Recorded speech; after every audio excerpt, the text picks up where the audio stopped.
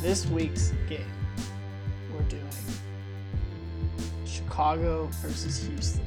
Chicago, everybody knows it as the Windy City. In Houston, I looked up, their one official nickname is Space City. I've always known makes sense. Houston as H-Town. But what is your favorite? It doesn't even have to be in America. It could be anywhere. What is your favorite nickname of a city that's like widely used? Well, mine's Beantown for Chicago. Oh God. Longtime fans of the podcast will know. Yep. That Charlie. That's my official nickname for Chicago because of the bean. I do think that the City of Angels is funny for Los Angeles because it's like, yeah, that's literally what Los Angeles means. Like, it doesn't feel like much of a nickname. They just kind of are like, yeah, we're just gonna say the name and, you know. I prefer Tinseltown. Sure, that's fun. I think Sin City is funny because Vegas, it's like, oh, Las Vegas, Sin City. But like when you go to Vegas, it's just like a bunch of people walking around on the street and people trying to give you little cards to, go check out an escort service. And it's that's like, pretty all right, sinful. Sure. That's pretty sinful. That's sinful, sure. But I feel like Sin City nowadays feels very like corporate. You know what I mean? Like it's a very corporate city. Well, maybe you haven't sinned there, but that doesn't mean there aren't other people sinning there. Exactly. I'm not saying that nobody sins there. I'm just saying that Vegas now feels like such a corporate entity. When we went to Vegas, I definitely committed the sin of gluttony. I ate a lot. That's true. We did eat a lot. Let's see. I'm looking up some other city nicknames to see if there's some that I wasn't aware of. I mean, the Motor City for Detroit is pretty cool. The Big Easy, New Orleans, that's a really cool one. Yeah, that's fun. Big Easy. Yeah, I don't know. There's some good ones out there. That's for sure. Well, welcome everybody to One Game at a Time. This is the podcast where we tell the story of a single game from baseball's history. I'm Warner, and I'm joined by my co-hosts, Sam and Charlie. Hello, guys. Hi. I was waiting for Sam to say something because I feel like usually I thought it'd be funny if no one said anything. What about Reno, the biggest little city in the world? That's fun. I also like Rip City for. Oh, Rip City's great. Yeah. For Portland, because I guess I don't really know where that comes from. I think it comes from the basketball announcer just said it for like no reason, and everyone was like, "Oh, that's pretty cool." Oh, there we go. Rip City, perfect. Yeah, that's awesome. Rip City's fun. Well, yeah, we're just talking about some city nicknames because, like you said, Sam, at the top, we're talking about two teams. Well, I would say the Windy City is a very well-known name. I would not say Space City. No, I didn't know Space City. I've always thought of Houston as H-Town. Sure. But definitely, yeah, the Windy City, I think is a great nickname. But yeah, we're talking about Chicago. We're talking about Houston today. This week's game was suggested by Charlie, actually. Big, huge White Sox fan. No, I'm just kidding. It was obviously suggested by Sam. But if you have any suggestions for games, send us an email or reach out on all the social media platforms. Our email is ogatpod@gmail.com. On social media, we are at ogatpod. So let us know if there's any games you want us to talk about. Also, our Patreon supporters will get priority in suggesting games, so check that out. You can support the show and you can hear us talk about a game that you want us to cover. It's a lot of fun. We got some other perks on there too. But what do you guys say? We jump right in. Play the music.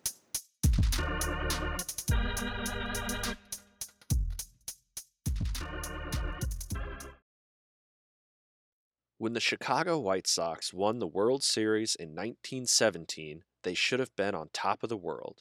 But instead of being treated like superstars and showered with bonuses, they, as the story goes, received bottles of flat champagne in the bill for the season's laundry. I remember this. I was there when this happened. In 1917? The champagne Didn't was you really... out yourself last week? Yeah, you doxed your age last week.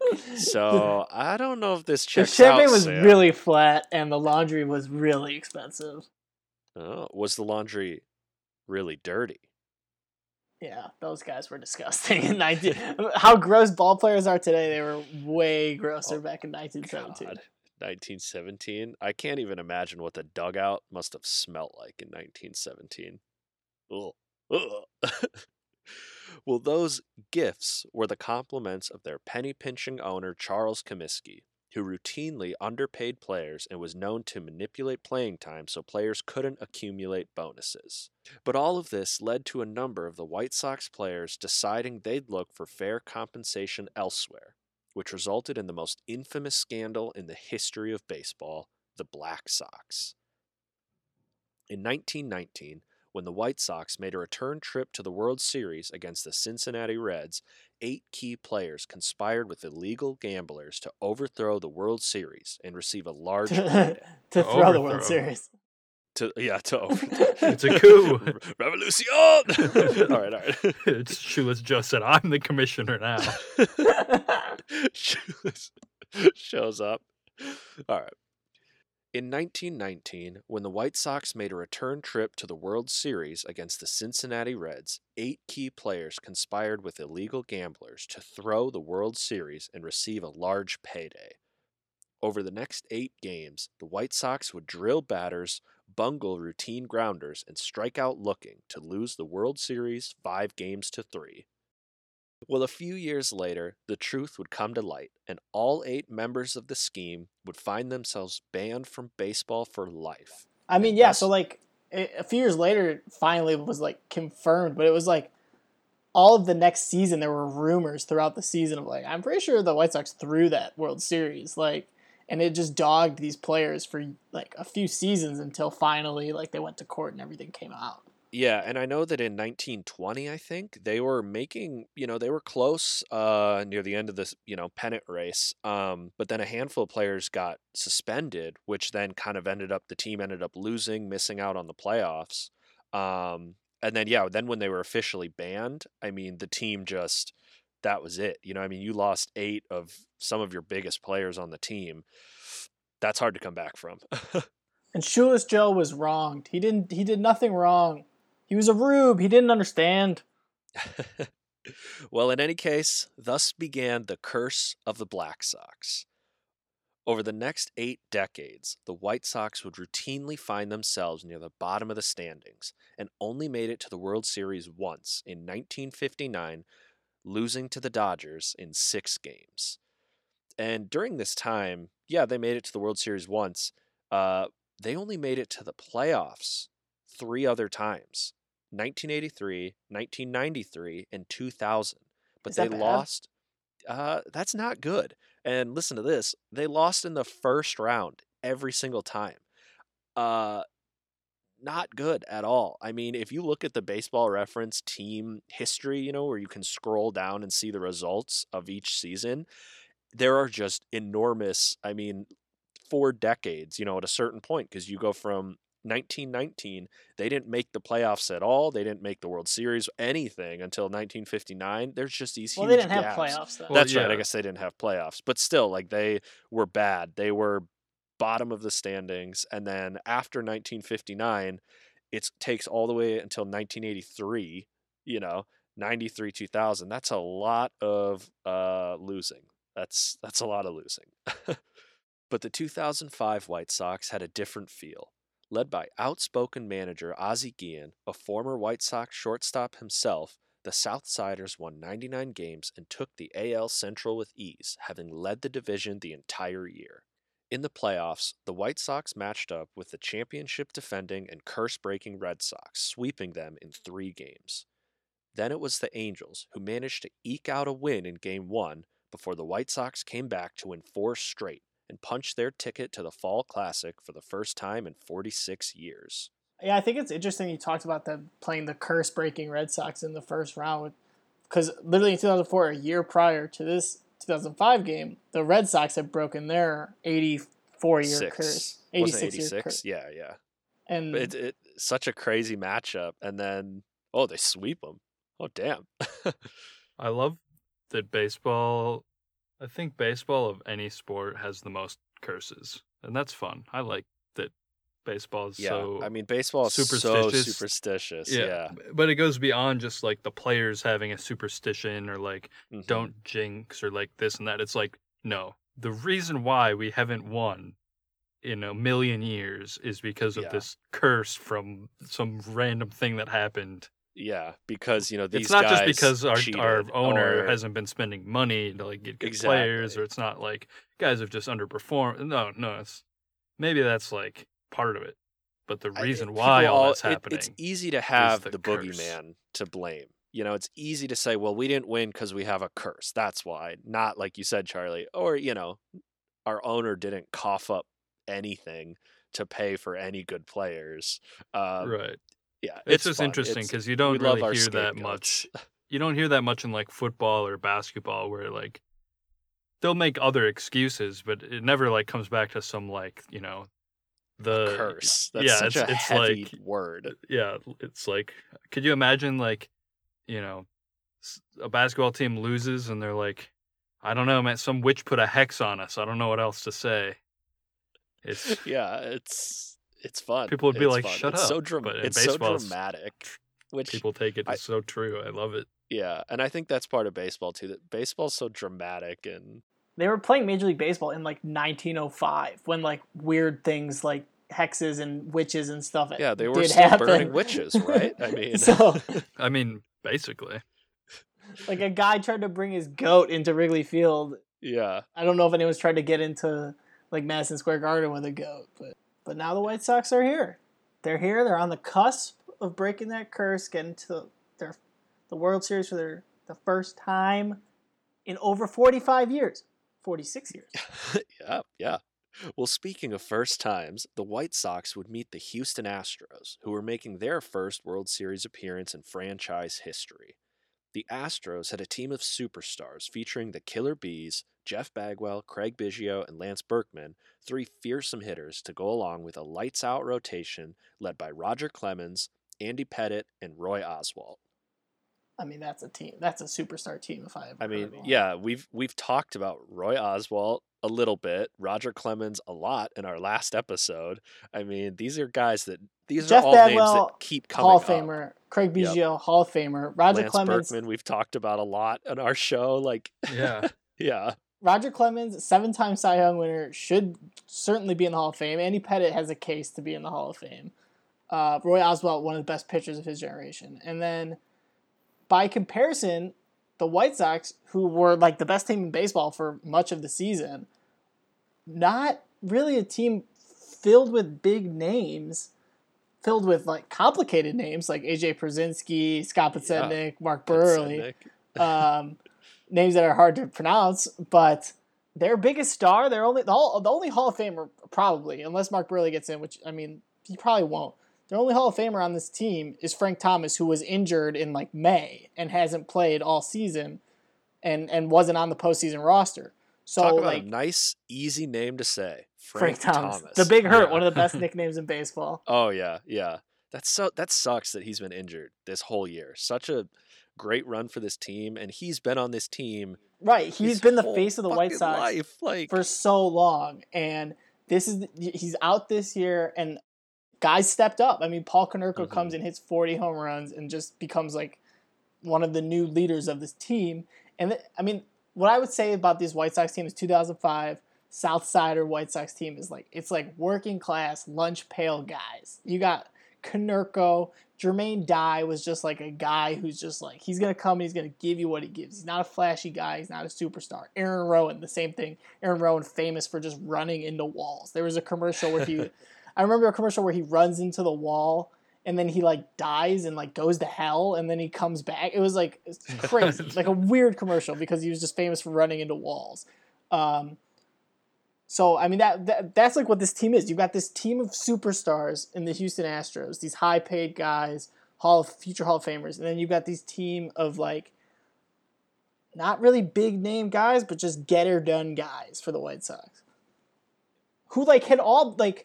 Actually, what's interesting about being a White Sox fan, I like have a lot to say. I remember this. Like the White Sox had Maglio Ordonez, Carlos Lee, these like big stars, who were big names, and they got rid of all of them. Ozzie Guillen was like, I don't want these guys. We're gonna play a different style of baseball. I want team first guys. And so Pierzynski, Podsednik, Dye, these guys were all first year with the White Sox, And I remember being like, why would they trade Magglio Ordonez? I love Magglio Ordonez. His name is so fun. And everyone at the stadium would go, oh, Magglio. But they got rid of him and it paid off because now they're in their first World Series in almost 50 years. Yeah, sometimes you got to shake things up. Well, despite having a team filled with stars, the Astros had struggled to start the season, going 15-30, but clawing their way back into it to claim a wild card spot. After defeating the Atlanta Braves and St. Louis Cardinals in the playoffs, the Astros fell in Game 1 of the World Series in Chicago. Roger Clemens left after only 2 innings of work, and the White Sox bullpen shut down the Houston Bats, securing a 5-3 victory for the Pail HOUs. Game 2 was a cold and rainy night as temperatures dropped into the mid-40s, but the game would start on time as Mark Buehrle took the mound to face off with Andy Pettitte, who was making his 34th career postseason start, the most of any pitcher. I mean, if you spend your time on the Yankees at the turn of the millennium, you're going to play a lot of You're going to have a lot of starts. But that's still, I mean, you got to be good, to keep getting those starts in the postseason. Yeah, Andy Pettitte was terrific. Really great pitcher. Yeah. Both pitchers got through the first without much trouble. But in the top of the second, Morgan Ensberg led off the inning with a deep drive to left.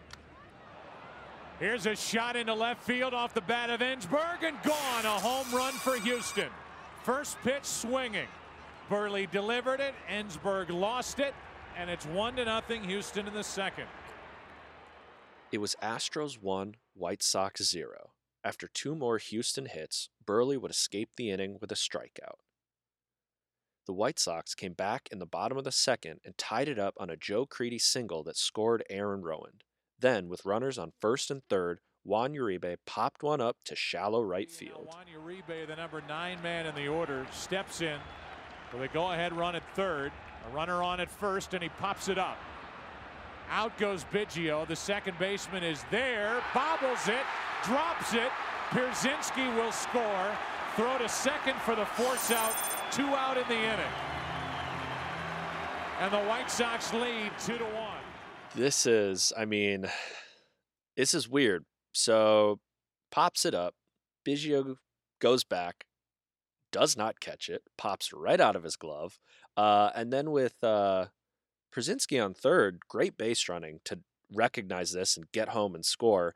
But then you've got poor Joe Crede, who's just like, now he's got to go to second base, and this is the easiest force out ever. Right, yeah. It worked. Yeah. He was going back to first. He had nothing to do. Because he doesn't want to get doubled off at first. And then exactly. Biggio drops it, and he's like, oh, shit. Yeah. I mean, if anything, it works out for the White Sox because, Pierzynski scores. They take the lead. Well, Houston would come back in the top of the third with a Willy Taveras triple, then a Lance Berkman sac fly that tied it up at 2-2. The game would stay knotted up at 2 through the rest of the third and fourth innings, when each side went down in order. Houston's Brad Ausmus led off the fifth with a double that careened off the glove of third baseman Joe Crede. Come on, Joe. Got to make that play. Yeah, but Sednick wasn't there to back him up. That's true. Well, then Willy Taveras singled to put runners on the corners from Lance Berkman. Berkman hits it fair down the left field line, and the Astros are back out in front. In to score is Ausmus. Taveras will score as the left fielder Podsednik has trouble with it. And it's 4-2 Houston here in the fifth. So Berkman rips one into the left field corner. And I mean, I always like when we watch games that have fast players, and Willy Taveras is certainly one of the faster players we've had on any of the games we've done so far. And he gets from first to home on this. Maybe he would have no matter what, but it's helped because Podsednik gets stuck in that left field corner and kind of drops the ball, fumbles it, and then has to throw it home after dropping it already. And so I don't know if Taveras would have got first to home without that. But so far that's kind of 2 plays that Podsednik in that. Yeah, Podsednik is not having a good day out there in left field to start out. Yeah, that double to start, and then no real double. error, but a couple like you said, not backing Crede up, a couple of this bobble. It's just he's got to get his head in the game.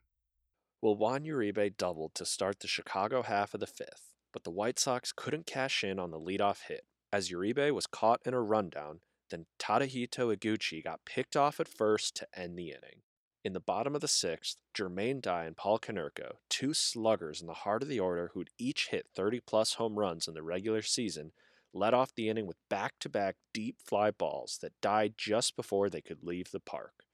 It's a cold, kind of rainy night, you know. Yeah, in August, maybe those get out, but not in this October. Is the worst, one of the worst types of nights to play baseball. I hated playing baseball. Oh, really? In the cold. I was watching this, and it's like, it's late September right now, and we're recording this. I'm thinking, like, this is like fall. This get me excited for, like, baseball postseason. Just thinking about that kind of weather. Sure. I'm saying when I played baseball, I hated playing in the cold. It was horrible. You'd hit the ball, your hands would hurt. Right, your hands would like vibrate. Your hands would hurt. Your hands were hurting nonstop when it was cold. You know, you'd get a grounder, and if you try to grab the ball out of your glove, and you'd be like, "Ow, fuck my fingers!" You know, they feel so frozen. So I'm just saying, I did not like playing baseball in this weather. I feel like I have those same memories, but I think back on them really fondly. Well, ultimately, the White Sox would enter the seventh inning still down 4-2. Mark Buehrle would come back to grind out another inning and set down the Houston batters in order for the fourth time that night. Yeah, I think this is like an underrated thing that Buehrle's coming out here doing. He's just gutting it out. He's already given up 4 runs, but he's still coming out, just eating up the innings, getting through them. And that's kind of like what Buehrle was. Like, Buehrle was not a low ERA guy, but he was just a guy who would go out there and give your team the chance to win games because he wasn't going to, like, necessarily get blown up. He was going to keep going out there and fighting. And even if he gave up some runs, you knew that he was still going to be able to get to 7th or 8th because that's just who he was. And he was going to get him through them fast. I mean, Buehrle's the fastest worker ever I think baseball. Something I appreciate about Buehrle, too, is that he just throws strikes, and he throws really good strikes. And he's not afraid to just, if the hitter's going to beat him and hit a good pitch, then he's like, okay, fine. Like you said, he'll give up some runs, but it's not like then the next batter is going to come up and he's going to slow down and get nervous. No, he's just going to keep throwing strikes and like stay to his game plan, which is fun to watch. Yeah, he's got his rhythm, and he sticks to it. Well, on the other end, Pettit got the hook after throwing 98 pitches through 6 innings, but the White Sox got to his replacement, Dan Wheeler. When Juan Uribe doubled, Tadahito Iguchi walked, then Jermaine Dye stole first base when a ball hit his bat but was ruled a hit by pitch. I'm fouling off tough pitches, and then he throws a ball up and in and just glances off of my bat. I just took one step to first base because I really didn't know if it really hit me or if it hit the bat, and then realized it hit the bat. Turn and look at the umpire, and he says, go to first base. So, it was a tough call for the umpire. Everybody's human, everybody makes mistakes, but I think that was a turning point in our season and in that game. Well, after loading the bases, Wheeler was pulled for Chad Qualls, who had to face Paul Konerko. With Frank Thomas not on the postseason roster, Konerko was the de facto face of the White Sox. After being drafted 13th overall by the Dodgers, Konerko was traded to the Reds, then the White Sox in 1999, where he was a 2-time All-Star and MVP candidate. I think that's kind of an interesting, tie back to the Black Sox. Weren't they facing the Reds?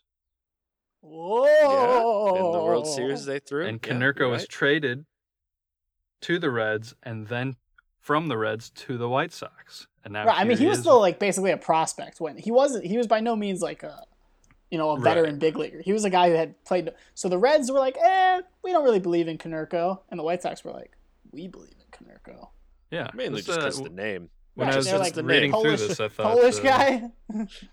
Stick him on the team. There we go. Just thought it was an interesting kind of tie-in from. Yeah, it's a fun connection.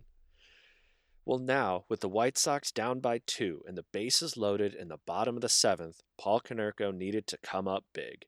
And on the first pitch, he cemented himself in Southside lore forever. with Konerko up. And he rips one into left. Konerko, grand slam.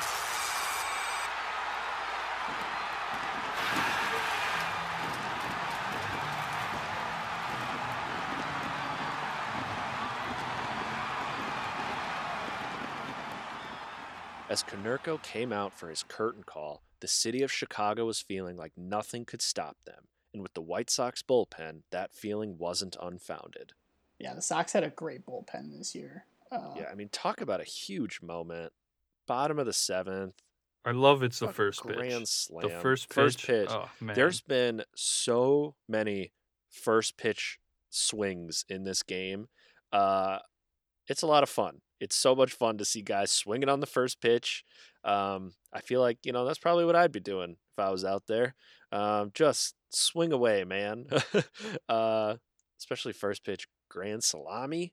Come on. After retaking the lead, Mark Burley's night was done after 7 innings, and Cliff Polite took the mound for the 8th, where he worked another 1-2-3 inning. The Astros kept the White Sox quiet in the bottom of the 8th, giving them one more chance, but they'd have to get to Bobby Jenks. The 6'4", 275-pound rookie, who Chicago had claimed for just $20,000, had been terrific since his debut in July. During the season, he'd struck out 50 batters in just 39 innings and hadn't let up a run in the postseason yet. Now, all eyes were on the big boy, as Ozzie Guillen called him, to close out Game 2, after working a 4-out save last night in Game 1. I mean, any White Sox fan, or just anyone who was following baseball at this time, has the image ingrained in their memory of Game 1. Because, Bobby Jenks saved a bunch of games this postseason, and he saved Game 1 of the World Series, and everyone has that image ingrained of Ozzie Guillen coming out to the mound and just looking out to the bullpen and putting his arms out to the side and then his arms out high saying, the big boy, the big guy, the tall, fat man. That is just, and that just goes so much with this team of just like, this basically ragtag group of guys. They have this weird, huge redneck guy from Idaho. Yeah, this guy looks like a fucking lumberjack type of, like, I could see him just chopping trees down with a handsaw. It's probably what he does now if he's alive. He shows up in the middle of July and all of a sudden just becomes the best closer in baseball. And he continued to be like the best closer in baseball for like the next 3 years. And then he just kind of disappeared. But that just goes along with this team on the south side of Chicago with these just random guys who all came together to do something really special. And Bobby Jenks was one of the biggest. Yeah, he throws fast. Well, Jeff Bagwell got to Jenks right away with a leadoff single, but Jenks came back to strike out Jason Lane. Then Chris Burke walked to put 2 runners on, but Brad Ausmus grounded to first for the second out. But Bagwell and Burke each moved up a base. This is a nice little battle with Jenks and the Astros here. Back and forth. Here we go. Well, and Ozzie was getting upset because some of these pitches, like on the walk, they were pretty close. Right. And Ozzie's in the dugout like, what the fuck's going on? And Ozzie's not an even keel guy. When Ozzie's upset, he's going to let you know he's upset. Right, yeah. And I love, they cut to him and you can see the look on his face is like, he's like, if this was just some regular season game, I would be out there giving it to you, but I can't get tossed because it's the World Series.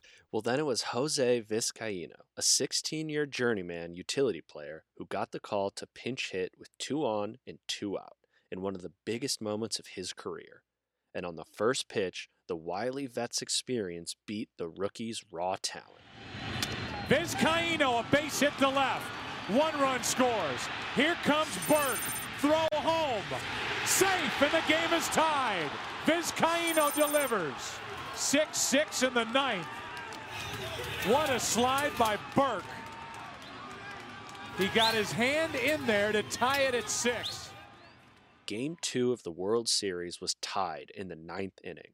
After giving up 2 runs and blowing the save, Jenks was relieved by Neil Kotz, who got out of the 9th with no more damage. Man, Vizcaíno comes in 2 outs. Huge in the top of the 9th. And he swings at the first pitch. Another first pitch. Like, what? And a pinch hitter. And he's a pinch. Like, you think he's a pinch hitter. He's He's maybe like, took batting practice before the game and everything, but he's been sitting there in the cold in the dugout just watching this game for 9 innings. And he comes up and he doesn't take a pitch and like see what kind of stuff Jenks is going to throw at him. Coming at him with. A rookie who like they don't have a great scouting report on, who throws 100 miles an hour, like just like, all right, let's see what happens.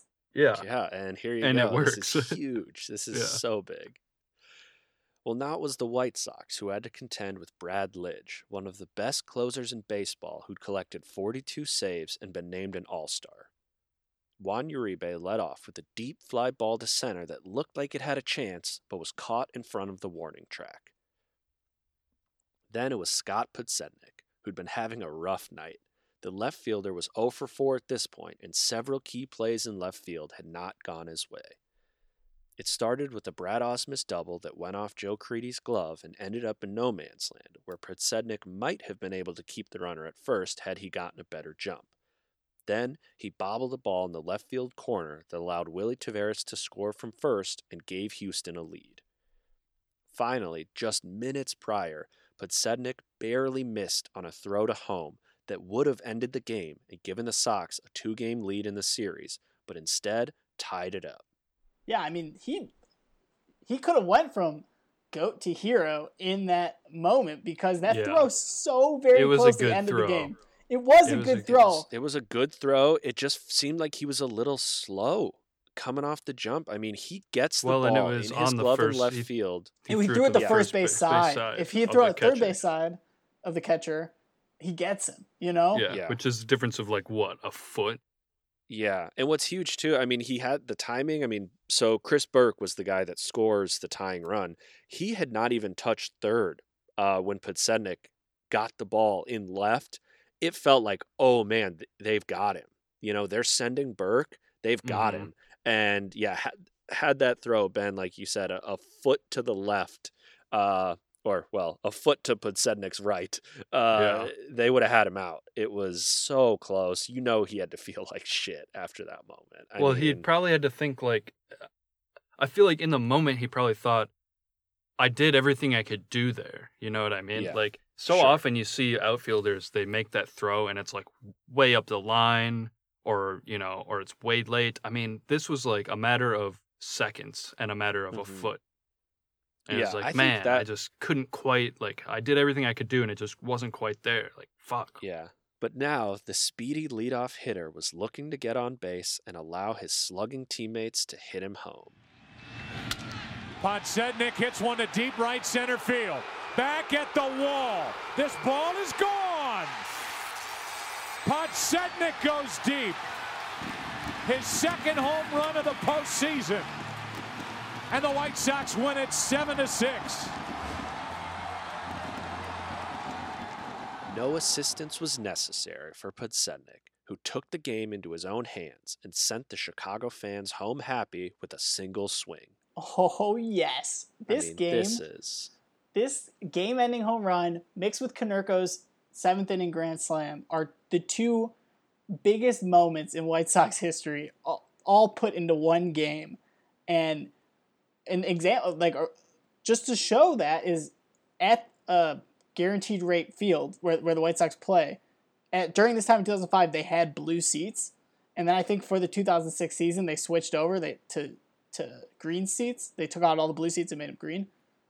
There's still 2 blue seats at guaranteed rate field. One where Podsednik's home run landed and one where Konerko's home run landed. And they're the only 2 blue seats in a sea of green. And I just think that's really cool.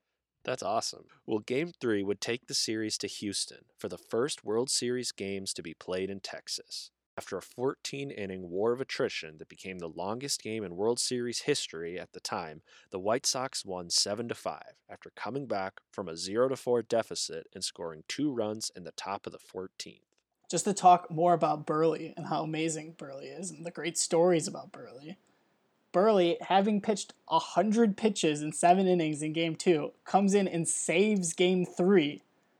And just to add to how amazing that is, he admitted years later that he had been drinking beers all game and was drunk when he came in. What? That's epic.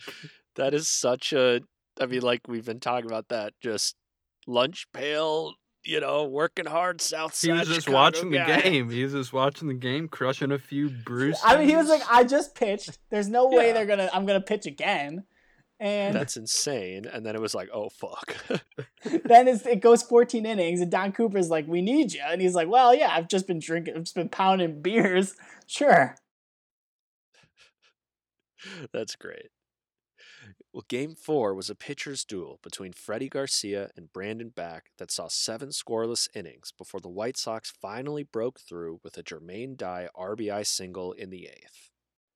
Bobby Jenks would come back for the bottom of the 9th and close out the game, completing the sweep of the Houston Astros and winning the White Sox their first World Series in 88 years, effectively breaking the curse of the Black Sox. This was such a good series. You even mentioned it when we talked pre-show, Warner, about people might look at it and see it was a 4-game sweep and think it was a bad series, but every single game came down to the wire. There was, Game 4 is 1-0, where Game 3 is 7-5 in 14 innings. Game 2 was this back and forth masterpiece with huge home runs. Yeah, with a late inning grand slam, then a late inning tied up, and then a walk-off. Like, watching this series every game was like, wow, this is nuts. I think also you're lucky to get 4 games in the World Series that are as exciting as this. So I would much rather take a 4-game sweep with games that are as just wild as this than a fully drawn out 7-game series where like the teams are just blowing each other out back and forth. Like, that's not as fun to watch compared to something like this. This is edge of your seat action the entire series. Right, and like we've talked about the whole episode about the White Sox are like this kind of salt of the earth team, and the Astros are like this team of superstar future Hall of Famers. That is like adds to the intrigue. Well, that was obviously for me really fun to relive. So I'm happy we did that game. And yeah, it's fun to watch. And well, fun to talk about it. We did the 91 World Series for me, so it was only fair we do 2005. And I'm sure at some point we're going to definitely do Game 7 of the 2016 World Series. I mean, at some point in our lives, yes. And I do think it's fun to talk about this game because, and Sam, we talked about this. People forget about this World Series and forget about this White Sox team, and that sucks. That really sucks. And I think it's fun to, do this to talk about it. The most forgotten world champs in sports. People always are leaving out the 2005 White Sox whenever they're talking about. ESPN regularly forgets it. Yeah, it's well, ESPN forgets all kinds of shit, to be fair. Well, what do you say we move on? Yeah, Sam. Yeah, I got a little game based on the 2005 White Sox. I touched on it earlier. There's a lot of interesting names on this team. Podsednik, Przinsky, Burley is like one of the weirdest spelled names. B-E. Careful now. Don't hurt yourself. B-U-B-E. Wait. I'm just kidding. I know how to spell Burley. B-U-E-H-R-L-E. B-U-E-H-R-L-E. I like how there's a question mark at the end. All right. Anyways. But baseball is a sport. I mean, baseball has been known to have some crazy names throughout history. Names that you never would know how to spell. You wouldn't think that they're spelled the way they are just by hearing them. And I was thinking maybe I'll put you guys in a little spelling bee with some baseball names. Oh, God. Yeah, sounds great. Go elementary school on their asses with the This is going to be so hard. All right, because I'm sure you've picked some fun names. I think this is we're gonna tie 0-0 is my prediction. I've picked some fun ones, and all right. I do have 2 lifelines for you each. You each get 2 lifelines. Is one of the lifelines that I can Google the name? No. And still try to spell it because I guarantee I still wouldn't be able to. Can we add that lifeline? No. But Okay. One lifeline is you get a chance to respell it if you spell it wrong. Okay. So you get one of those. And the other lifeline is that you can trade that name for a player that the player name I give you has been traded for in real life. Okay, that's interesting. Because there could be. So are you going to choose? I have them already. So like if I gave you Mookie Betts and you were like, I don't know how to spell Mookie Betts, I want to trade that. First and last names? It's first and last. Oh no! Oh god, I thought it was just last names. I thought it was just last names. Most of these first names are pretty simple. Like Scott Podsednik, right? First name easy, last name. But there could be 1 T or 2 T's or something. You know what I mean? Exactly. Like, that's where we're gonna get tripped up. Fucking Will Myers. Right. Get out of here with that shit. So Charlie, pick even or odd. Odd. All right, Warner, you're going first. Okay. The first name I have for you, Mike Yastrzemski. Outfielder for the San Francisco Giants. Mike Yastrzemski. Well, Mike, M-I-K-E. Yastrzemski. Oh, God. See, you know what's frustrating is when I did the script for a game that Carl was in, I had to type this name so many goddamn times, and I still don't know if I'm going to be able to get this. Okay. Remember, you have your lifelines. Okay. I'm going to just go, I think it's, so Mike, M-I-K-E, Yastrzemski, Y-A-Z-S-T-R-E-M-S-K-I? You are wrong. Ugh. You can still use your lifelines if you want to try again. No, I'm going to save them. I'm going to save them for my last ones. I'll take the hit on the first one. All right. How do you spell it? Is Mike, it S-Z? M-I-K-E, yeah. Yastrzemski, Y-A-S-T-R-Z-E-M-S-K-I.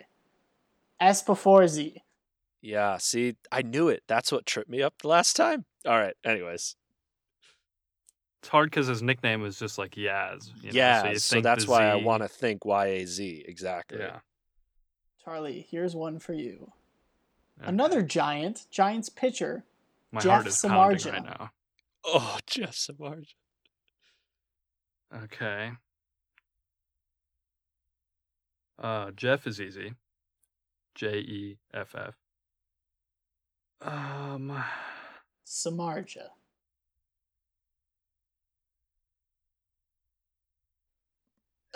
S-A-M. S-A-M-A-R. Samardzija. This is so hard. S-A-M-A-R-D. I think there's a D in there. D-G-A. You are incorrect. You can use one of your lifelines, try again, or trade him for a player that he was traded for in real life. I'm just going to take that. What? It's not just D-G-A. There's something else in there? No, there's Jeff Samard. So you got there right. I knew there's the D. Z-I-J-A. Wait, there's a Z? Yes. There's a Z in there. What the? Samardzija. All right. Okay. We'll go. I would not have been able to get that right, but I was like, oh, I know there's like a Z. I don't know where it is, though. With the score tied 0-0, we're going to go back to Warner. Okay. Brewers announcer and former catcher, Bob Uecker. Oh, interesting. Uecker. Okay. God, this could go any number of ways. Man, I wish I got this one. You know this one? Yeah. All right. Okay, well, Bob Uecker, is that what you said? Bob Uecker. Okay, B-O-B-Y-U-K-E-R? No. Okay. Still have both your lifelines, though. I'm gonna do the traded one because I don't know what other direction this could go in. So okay, Bob Uecker was once traded for a player named Gary Kolb. Gary Kolb. Oh, Gary could be tough. I feel like this could be a surprise. You know, it could be like not the way that I think. Okay. Okay. Gary, Gary Kolb. Do I think it's a C or do I think it's a B? I feel like... Wait, okay. do you think it's a C or do you think it's a B? Oh, sorry, K. That's what I meant. I'm like talking out loud, and I'm not making sense, but I'm making sense in my head because I'm literally looking at it typed out two different ways. Spelling bees, man, they'll do shit to you. Yeah. Okay. So Gary, Gary Kolb, Kolb, Gary Kolb. Warner is on the board. 1-0. Oh, wow. I was wondering if maybe it was like Gary with 2 R's or something. I know. Charlie, see, that's what I thought. For no points but bragging rights, spell Bob Uecker. Yeah, how do I spell it? BOBUECKER. That was correct. Nice. All right. I think that just comes from like there's a lot of like Morneau, like I know how to spell Morneau, and that's got the same kind of like weird E's and U. All right, so. Charlie, you are down 1-0, but you have the chance to tie in the second round. Your name is Sean Figgins. Sean Figgins.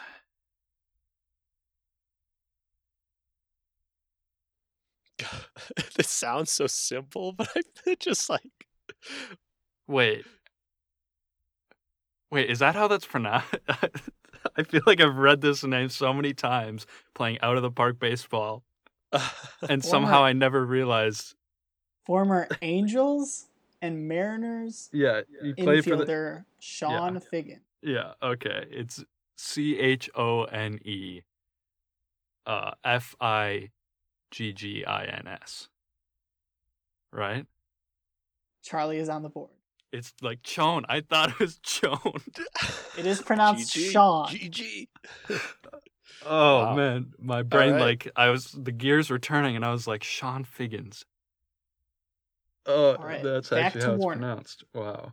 Warner, your name, and you're down to 1 lifeline. A respell. Okay. Legendary Cleveland Hall of Famer, Nap Lajoie. Oh, okay. All right, let's see. Nap is NAP. So we had the Cleveland Naps. Lajoie. LAJOUIE?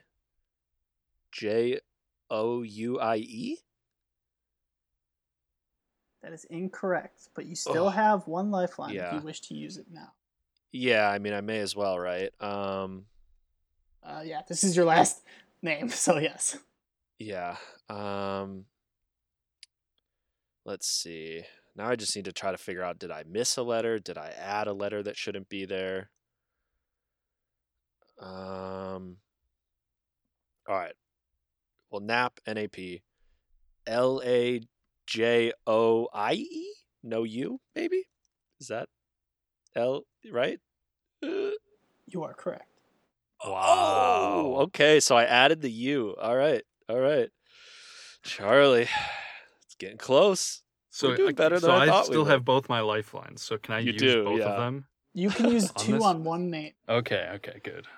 I was hoping that when I was saving them, but that would suck. Okay. All right. Your name, Charlie. Mark Grudzelanek. Oh my God.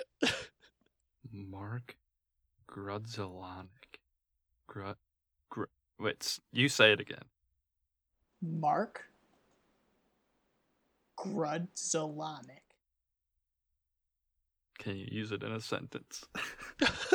Mark Grudzelanek played second base and shortstop for the Dodgers, Expos, Cubs, and Royals.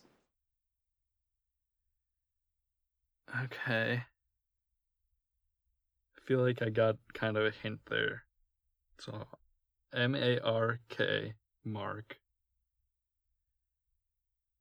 Grudzelanek. So, G-R-U-D-Z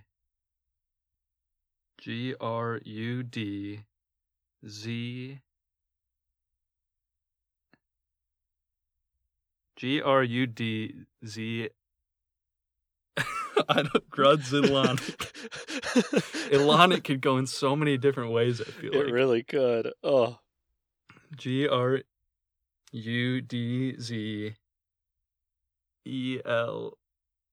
I'm just going to use the lifeline. I'm not doing this. Give me a player who's traded for. All right. Mark Grudzelanek was once traded for a player named Hiram Boca Chica. Hiram Boca Chica. Okay. I feel like this could be Hiram Boca Chica. I'm hoping this one just is how it sounds, and it sounds like there's less funny business than Grudzelanek. If you spell it wrong, you do still have okay. A respell. Hiram, Hiram. Boca Boca Chica. Bocachica. Charlie. You have tied Warner. That one was 2-2. It was just how it sounded. Names like Spanish, in Spanish, you kind of say every letter. It's not like fucking English and whatever, where you've got these wacky letters in there. Warner, I'm sorry. Do you think Grudzelanek is an English last name, Warner? I don't know what that name is, but I don't know what that name is. I'm just saying that spell it. I think that like a language like Spanish doesn't really have, those like weird shit going on. letters. It's kind of like if you see the letter, you say it. You just need to say it right. But it's not like some other, Mark Grudzelanek is spelled MarkGrudzelanek.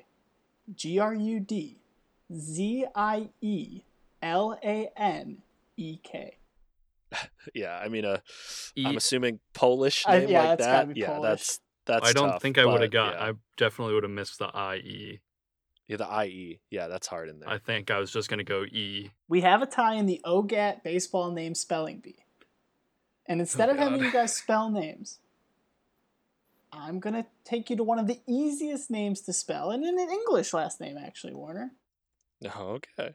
Smith. Throughout the history of Major League Baseball, how many people with the last name Smith have played in Major League Baseball? Whoever gets closest without going over will win the game.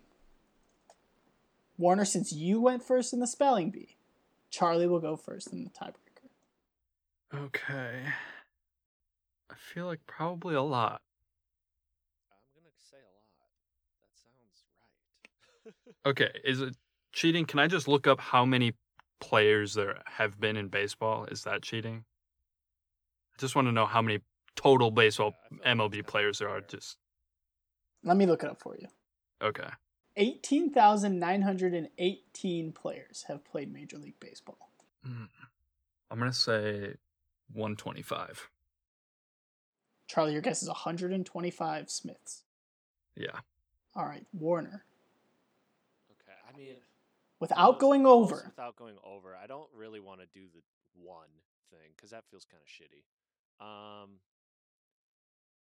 So I'm gonna try to come up with a real number. I think I might go with more. I'm gonna say there've been closer to 212.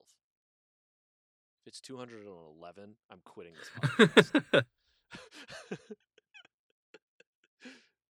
In the history of Major League Baseball, there have been 172 Smiths. Yes. All right. Good job. Yes. Good job. I went Charlie a little is conservative. the victor. I thought 125 was probably low, and I was hoping you wouldn't say 126. Wow. Yeah, I don't know. I didn't want to just do that where I just fucked with your answer. I thought, you know what, I'm going to come up with I thought once you said 212, I was like, I could see there being 300 or something. Smith is such a common name. All right. Wow. Well, that was fun. We did better than we thought. So that's we did. That's all right. I'll take I'm glad we had the lifeline, so I was not expecting that because yeah, that helped. Well, thank you everybody for listening. We hope you enjoyed this episode. Email us at ogatpod@gmail.com if you have game suggestions. Wait, real quick, Sam, can you spell Morneau? Morneau. Yep. I'm pretty good at spelling baseball names because I play a lot of Sporkle quizzes. Nice. Yeah, you got to be good at that. But yeah, we have new episodes every Tuesday. If you enjoyed the show, tell your friends about us. We're on all the podcast platforms. Make sure to subscribe, rate, and review. That helps get our show out there. Follow us on all the social media. We're on Twitter. We're on Instagram, TikTok, all that stuff. We are at OGATPod. Reach out, let us hear from you. Let us know if you could spell the names better than we could. And also, we're on Patreon. So check that out if you want to support the show. We've got lots of rewards on there, including shouting out new supporters, getting priority for episodes, and Sam making Microsoft Paint drawings for you. So check it out. We'd really appreciate it. And Warner, you're going to use all the money that we get from Patreon to legally change your name to Warner Grudzalonic, right? Yep, that's right. We're starting the paperwork now. Just need those funds from Patreon. So you should probably look it up everybody. How to spell it before you finish that paperwork, just to make sure you didn't mess it up. Just to be safe. I'll just spell it the way I think it's spelled and, deal with it later. Thank you, everybody, and we will see you all next week. Bye-bye. Bye-bye. I said bye-bye. You say something different. See ya. There.